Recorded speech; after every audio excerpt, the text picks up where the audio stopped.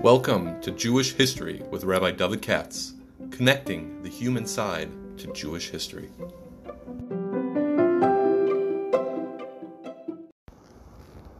For sponsorship opportunities or to support this podcast, please visit our donate page at www.support.rabbidavidkatz.com. Hi, it's Tuesday night, and as I said before, I'm still recovering, or not quite. I'm not in the recovery state yet, but I want to do the Haftorah, get out of the way early in the week. I hope by tomorrow I'll be better. Yirtzeh Hashem. Tonight and tomorrow I have Yahrzeit from my father. Actually, I was supposed to see him tonight, but I'm not in shape. So hope to do it tomorrow night when Erevin. More of that later. But the podcast today on Haftorah is being sponsored by Sondhelms in Baltimore, by Usher and Dina Sondhelm, who undertook to do this the other day at one of the Sheva Brachas that being held for my kids, for my son Ari and his new Kala, Lonnie Rosenberg. And this was one of those Sheva Brachas, all the family of the Kala's friends. And sure, Sondhelm, I guess, tried to do a Don Rickles. Pretty good, all right? Don Rickles. And meanwhile, he mentioned that he's going to do one of the podcasts, and he did. So without any further ado, we're looking at the Haftorah of Va'era, which is one of 4 or 5 prophecies smack in the middle of the book of Ezekiel, of Yechezkel, about Egypt. Basically, damn Egypt. But it's very interesting because the parsha, of course, is about the Jews in Egypt, the Jews suffering during this week in the slavery of Egypt, obviously. So you want to have something with the Haftorah that'll mention Egypt. There's plenty in Yeshayahu and Yirmiyahu also. It's interesting that they picked this particular one. But I'll tell you something interesting. For whatever reason, the Jewish people, it's part of their destiny to have some kind of a shackness with Egypt. I mean, again and again. So, it's not true that when the Jews left Egypt, that was the end of the Jewish association with Egypt. Even though the Torah says, Lo soshu b'derech hazeh, don't go back to Egypt. But they did, for a whole bunch of reasons. And frankly, Egypt was one of the few countries which, until the previous century, always had a Jewish community that more or less did okay. You know, every once in a while you had some ruler, some king or something like that, a governor who was a nut and tried to hurt them. But derech klal, the Jews were very important and positive role in the economy of Egypt. Egypt has always been a very rich country in the old days, long ago. Not today. In the old days, because all the grain, everything they exported. And as I've said on earlier occasions, if you read the, I'll give you something from the read. If you read the Igros, the letters of the Bartanura, which are the letters that he wrote, the travel log, when he made Aliyah in the late 1400s. So he passed through Egypt, and he describes the tremendous prosperity and, you know, the money, the government's making money hand over fist from the imports and the exports, and the Nile River and the Mediterranean Sea and all the rest of it. And for that reason, there have always been Jews in Egypt because of the economy. And there's been this close association. There are a fair number of, as you know, there are a fair number of Gedolim in Egypt. Although I really have to qualify that. It's kind of interesting because if you look at the Middle Ages, the period of the Rishonim, offhand, I cannot think of a famous Rishon from Egypt. Isn't that interesting? Right? In other words, somebody born and raised in Egypt. Now, Sadigon was born in Egypt, but from a Babylonian family. And so it's like, for example, a guy from Lakewood moving to some Kollel situation in the Midwest. You wouldn't call that guy, if he grows up and becomes a big Talmid Chacham, going back to Lakewood, you wouldn't say, well, it goes to show you that even in, Iowa or Jefferson City, you could produce Gedolim. You say he was an exception because he came from such a family of Torah scholarship, which they cultivated when he was young, even though he wasn't in the center of rabbinical scholarship. He was rather in Egypt. So Sadigon we would not call an Egyptian Gadol. And the Rambam doesn't count because the Rambam ended up in Egypt after wandering all over the place. The Rambam, as he himself always said all the time, was a Spaniard. Moshe ben Maimon has Sephardi. The Sephardim, of course, definitely had a whole galaxy of Gedolim, as we know, of Rishonim. As I'm sitting over here, I can't think of anybody who was a Gadol in Egypt. So you always had from Jews there, and Bezdins, and even some kind of yeshivas or whatever. But it always seems to be, at least it strikes me, as kind of a center of power, of not mediocre, but power of, that is to say, average. Okay. What's interesting is that after 1492, the Sephardim moved to Egypt, among other places, and then you have really a galaxy of Egyptian Gedolim. There's Sephardi, starting from the Radbaz, but plenty of others after him. And then, of course, by the time you get to the 20th century, Egypt went back into Parav, and, average, even mediocre. But there have always been Jews there, okay? And they've always had the problems that Jewish communities have, especially with the riches. If you want to have a little bit of idea, you, the average listener to this podcast, get the Art Scroll of Avad Yosef biography, because Avad Yosef was there for a couple of years in the 40s, and the source he had from the riches in Egypt back in those days. So it's just interesting that the Jewish people in Egypt have always had some kind of a connection. I'll tell you something else that's even more interesting. I think I'm right about this. I'm just standing here thinking, throughout the entire period of the Nevi'im, notice Yeshua, Shotim, Shmuel, Melachim, and all that, Divrei Yomim, I don't think there was a war between Israel and Egypt. There were plenty of wars. Edom, Ammon, Moab, Aram, my goodness, Aram, Ashur, Babel, kind of like you name it. And they had fights with them. Serious fights. But can you think of a war between Israel and Egypt? No. So you might say that's a good sign. Egypt didn't have any ambitions to conquer and rule Eretz Yisrael. And not to push it. And this is something the Navi goes into in our Haftorah. Egypt didn't rule Israel directly, but they ruled them kind of indirectly, and they played them. Okay? And the Jews were very much dupes and dummies when it comes to foreign policy, national security policy. And I've said this many times. And in the entire biblical era, there's like a running contest or a fight between two teams, A and B, one of which was that of the Nevi'im, who said, don't get involved with Egypt, don't get involved in Middle Eastern politics. Certainly in terms of the superpowers, Israel should not side, to use modern language, between America and Russia. I mean, Bibi knows this. You can't antagonize Russia, that's all. Even though the Russians are terrible, you got to do your best to try to get along with them. Or China or something like that. And therefore, the message of the prophets, Yeshai, Yirmiyah, Cheskel, Treyosar, all those guys were that Israel should not look, Eretz Israel should not look to international fame and politics and wars and conquests and glory to build themselves up. We define success more internally. This is actually a very, very modern concept, because today, take the U.S., for example, or England or France or Germany. Would they like to conquer Africa? No. Right?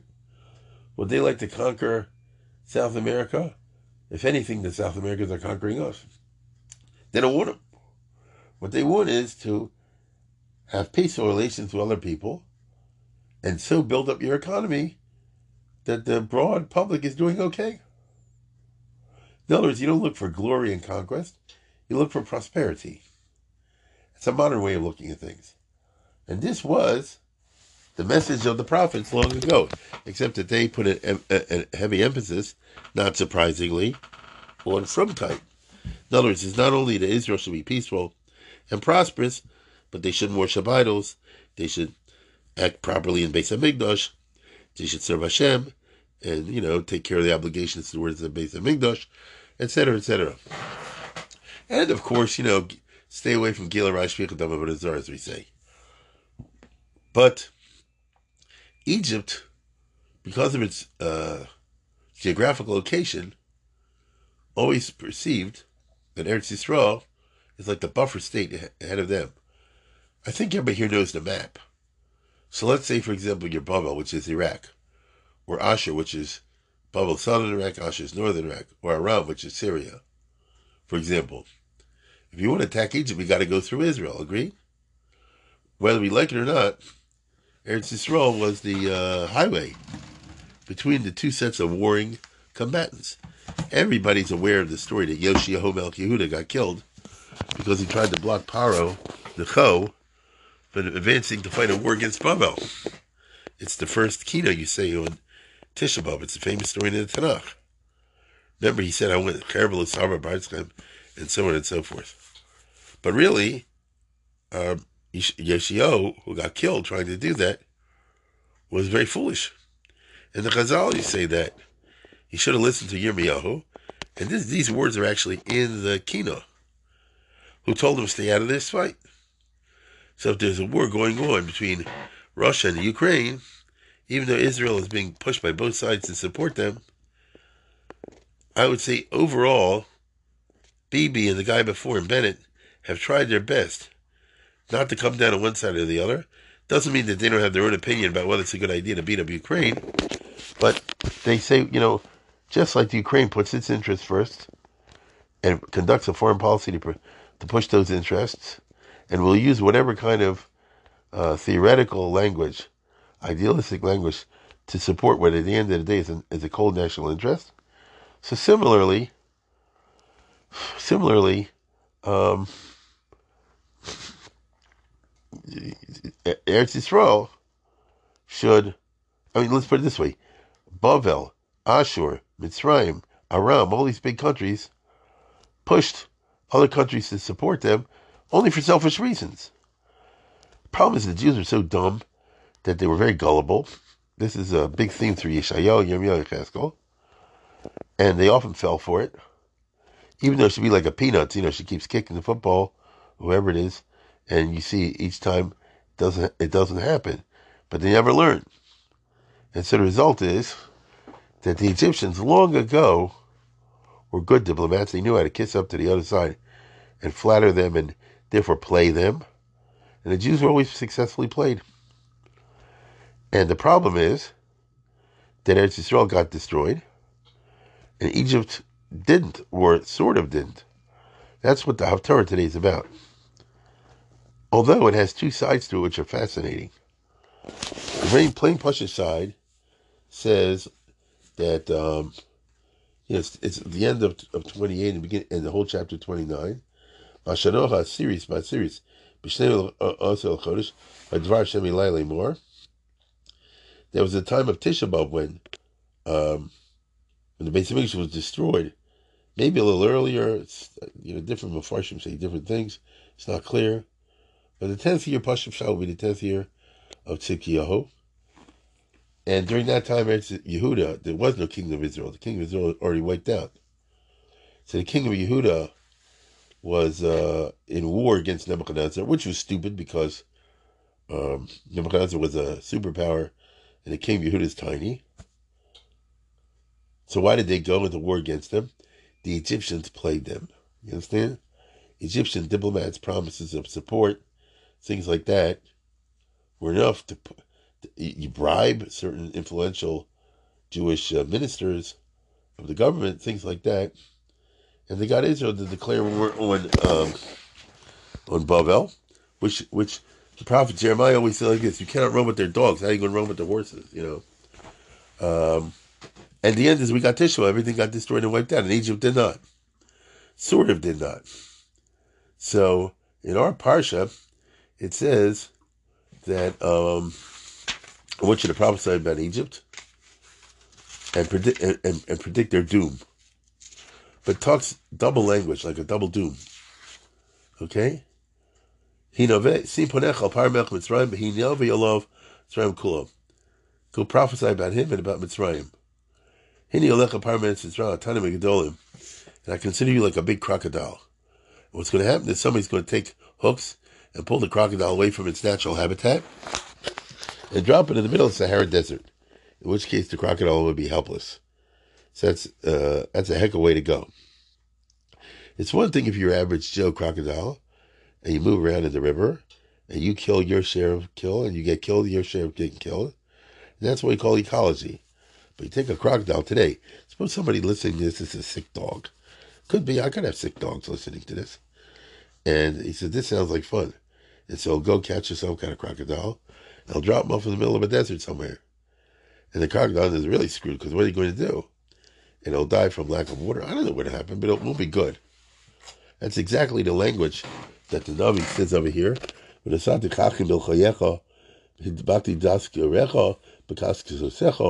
I'll take you by hooks and chains. You won't be able to stop it. And I'll drop you in the middle of the desert. Right? And so the result is, you'll be eaten by the buzzards and by the animals because you'll die in the desert. It's not your natural habitat. Okay? Why? Because you always played the Jewish people, and therefore you were always the nemesis of all the Nevi'im, including me, myself, and I, says the prophet Ezekiel. So in other words, what should be the foreign policy of the king of Yehuda, and before that the king of Israel? Well, you have a Navi, that itself should tell you a lot. And the Navi says pursue a policy of peace, but then you also had the other way around. Those who said, no, don't listen to Navi, now's an opportunity, you can kick out the guy from this area, take it over, annex it to Yehuda, make it bigger.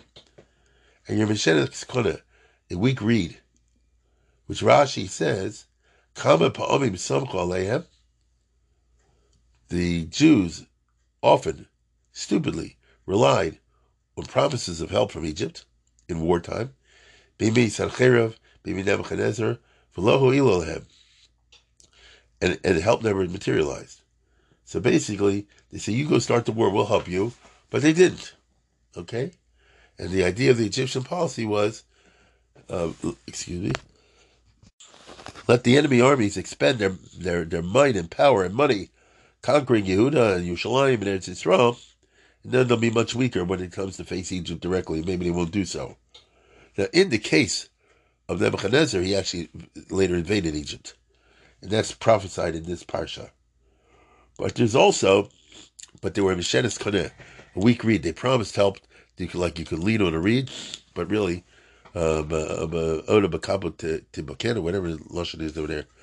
If you lean in a weak reed, it'll break and it'll cut through your hand. So it's like a very good mashal. Instead of being somebody you can rely on, it's the reverse. So it's warning you against ever getting involved or trusting Egypt. You cannot trust Egypt. This is true today in the year 2024. Israel has had a peace treaty with Egypt since 1979, but the Egyptians every second have been looking for a chance to screw Israel if they can. The only thing is, the Abarbanel Shalom has run the world in such a way, as part of the divine chess plan, as I always say, that the governmental situation in Egypt has ironically been one that's objectively friendly towards the state of Israel's existence. Israel went to war in 1948. That was at the time when Egypt was ruled by King Farouk, who was very corrupt, so therefore, since he was so corrupt, the army didn't fight well. And the Jews they didn't fight so bad either, but they didn't fight well. As a result, the Jews were able to conquer what we call southern Israel. Unfortunately, the Americans would not let them conquer the Gaza Strip. That's why we have trouble on a Yom Hazeh. Within 4 years, a military dictatorship took over under the Gimel Nasser, and they've been there ever since. So today, the government in Egypt is a direct descendant of the original coup, which took place in 1952. First you had Nasser, then you had Sadat, then you had Mubarak, and then you got this guy, Sisi. And it's not a real election. It's a dictatorship. Now, why is being a dictatorship, why is that good for Israel? Well, you see, The government is not popular over there. And Egypt is a pretty frum country, Islamically religious country. There's always been a big movement called the Muslim Brotherhood. And they're pretty religiously fanatical. And they've been claiming ever since the King Farouk that they should be the rulers of the country. If they took over, it would be Akhaveh for Israel, because they were going to have wars and things like this because of religious reasons. But before they did that, they would kill out all the army guys and the Nasser and the Mubarak and the Sadat and the Sisi type guys. And they're not dumb enough not to know it. And consequently, Egypt has had a suppression policy ever since Nasser, sometimes more, sometimes less, to suppress the Muslim Brotherhood, kill a lot of these guys. And if you say boo-hoo, they'll kill you. And the result was that, let's put it this way, the state of Israel is not a threat to the regime. As a matter of fact, the opposite. The state of Israel agrees with the regime that the state of Israel is not with the Muslim Brotherhood to take over. And so they share intelligence, and behind the scenes, everything is done behind the scenes. And they share other things, and they consult with each other. If you noticed, if Egypt wanted to, they could help the Gaza, the Hamas, a lot more than they have. And the Arabs know this. So it's funny how this works out, because you see, the regime in Egypt, they can't say so openly, they don't want Hamas to emerge triumphant, because the Hamas is a branch of the Muslim Brotherhood that will be mechazek, the Muslim Brotherhood in Egypt. They'll overthrow the government and kill everybody. So I hope, maybe I confused you, I hope I didn't. But here we go back to the prophet Yechezkel. He's talking about the fact that they always use clever diplomacy to make sure that Israel's rulers make the wrong choices. Instead of listening to the Nevi'im, they end up listening to the Egypt. And because Israel really got hurt so much, Hashem says, I'm going to punish them. Okay? I'll take the crocodile and throw it into the desert, in the famous thing, right? And so on and so forth. However, there's a second destruction which is described here. And what is that? Now, archaeologists, historians, I could give you a historical reason. I believe I did so last year. But there's a very, very interesting and remarkable Abarbanel, as there often is, on this passage. Listen to this. Because again, there are in the Haftarah today two predictions, A and B, of bad things going to happen to Egypt. Okay? And so, Hakavana Kolel is Benevuas Elu, the general idea behind all this stuff. Asher Kasharti Chibarti Yachad Lios Kulam Al Paro Val Mitzrayim. Im Heyosh Never Bizman Bischalfim. They're all about Egypt, but they're talking about different tekufas. And one of the tekufas is the time of the prophet Yechezkel himself. So not too long after the destruction of Beis Hamikdash, Nebuchadnezzar actually invaded Egypt. You may possibly remember, if you know your Tanakh a little bit, that the guys who were involved in the Tzom Gedalia thing, not the murderers of Gedalia, but the people who had followed him and were now scared that Nebuchadnezzar would come and kill them all, ran away to Egypt. And I think they were killed by Nebuchadnezzar when he invaded Egypt or something like that.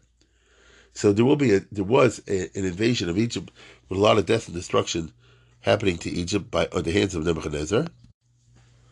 On the other hand, there's a second set of prophecies, and what's that talking about? See here, the Abarbanel, I know where he gets it from exactly. It says something quite remarkable. Listen closely. After the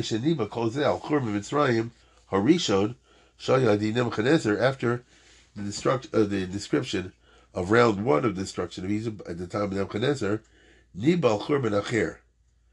The prophet in this week's Parsha, Haftarah, prophesies about another Churban. And it'll be a worse Churban than the first one. But Achris Ayam Mizman Kibbutz Goliath. In Mashiach's sight. So according to the Abarbanel, the second half of the Haftarah is talking about the time of Mashiach, where there will be an actual World War III type situation in Egypt. Listen closely. Sheyelch Mizman Kibbutz Goliath, meaning when the Jewish people move back to Eretz Yisrael. Now, depending on how Zionistic you are, you could say that you and I are living in a time of Kibbutz Goliath, simply because we've reached the point today, which has never existed, that Israel has the largest Jewish community, even bigger than America. Hasn't been like that ever, but it's like that today. Now, I don't say Rove of Klal Yisrael lives in Israel. But if Mirza Hashem, if the way things are going, it's moving that direction. Because truth of the matter is, there are only 13, 14 million Jews in the world. Don't believe the bigger numbers; they're all lies. There are about 13, 14 million Jews in the world, which is pretty sad because in 1939, before Hitler started the Holocaust, there were 16.5 million. Those are the most accurate figures that I know of. So we haven't replaced what we lost, in Hitler's time, and even though it's almost 100 years later.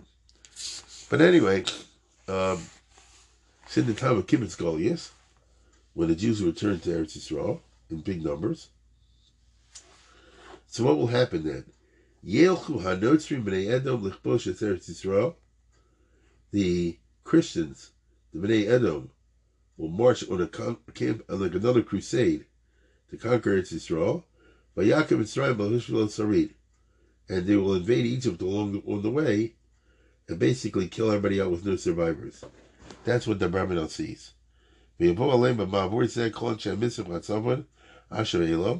And for some reason, there'll be a multi-ethnic army, including Ashur and Elam, Bashar Umas, until Melchama Gadol B'neiam, be a massive war. And be endless corpses and casualties. And that will be the payback to Mitzrayim for messing over Israel, for screwing over Israel all the time.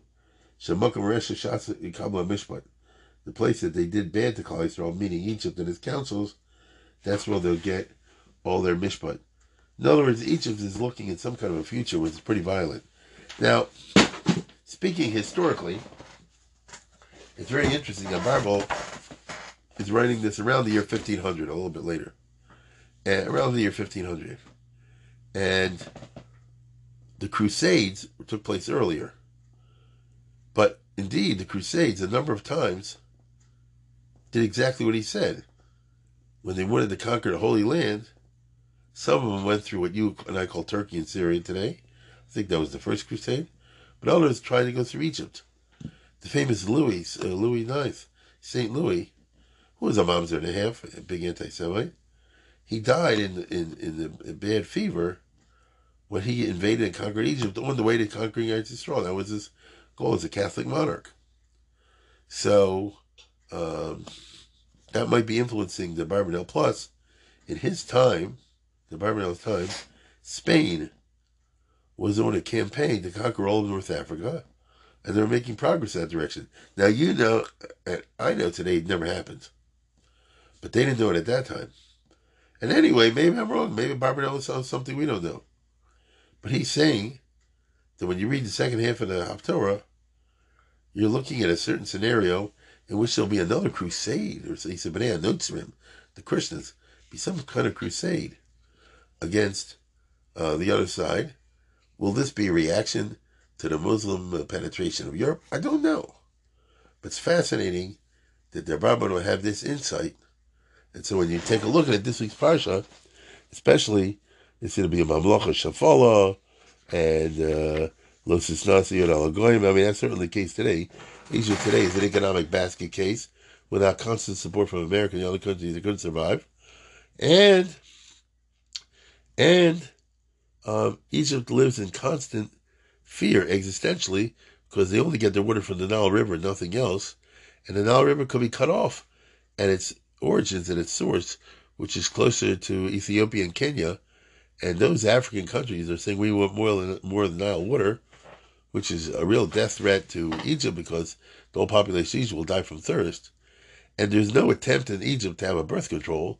And so the population is now in Egypt, I think, 120 million or something like that, some crazy number.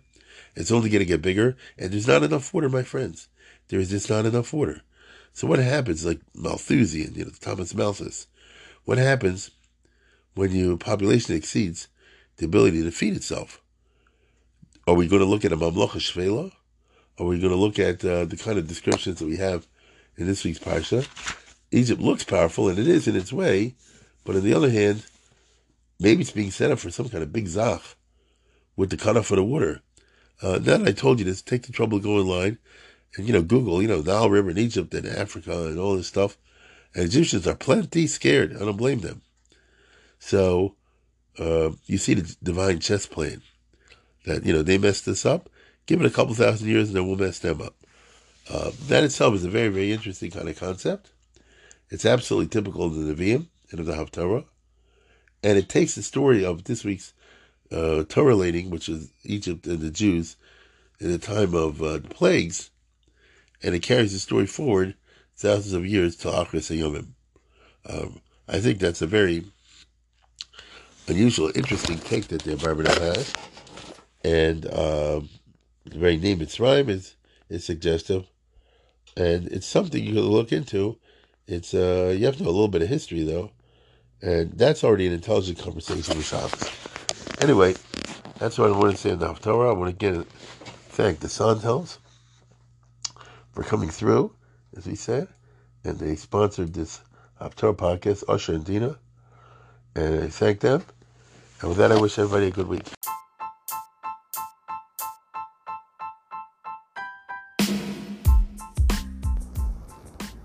For sponsorship opportunities or to support this podcast, please visit our donate page at www.support.rabbidavidkatz.com.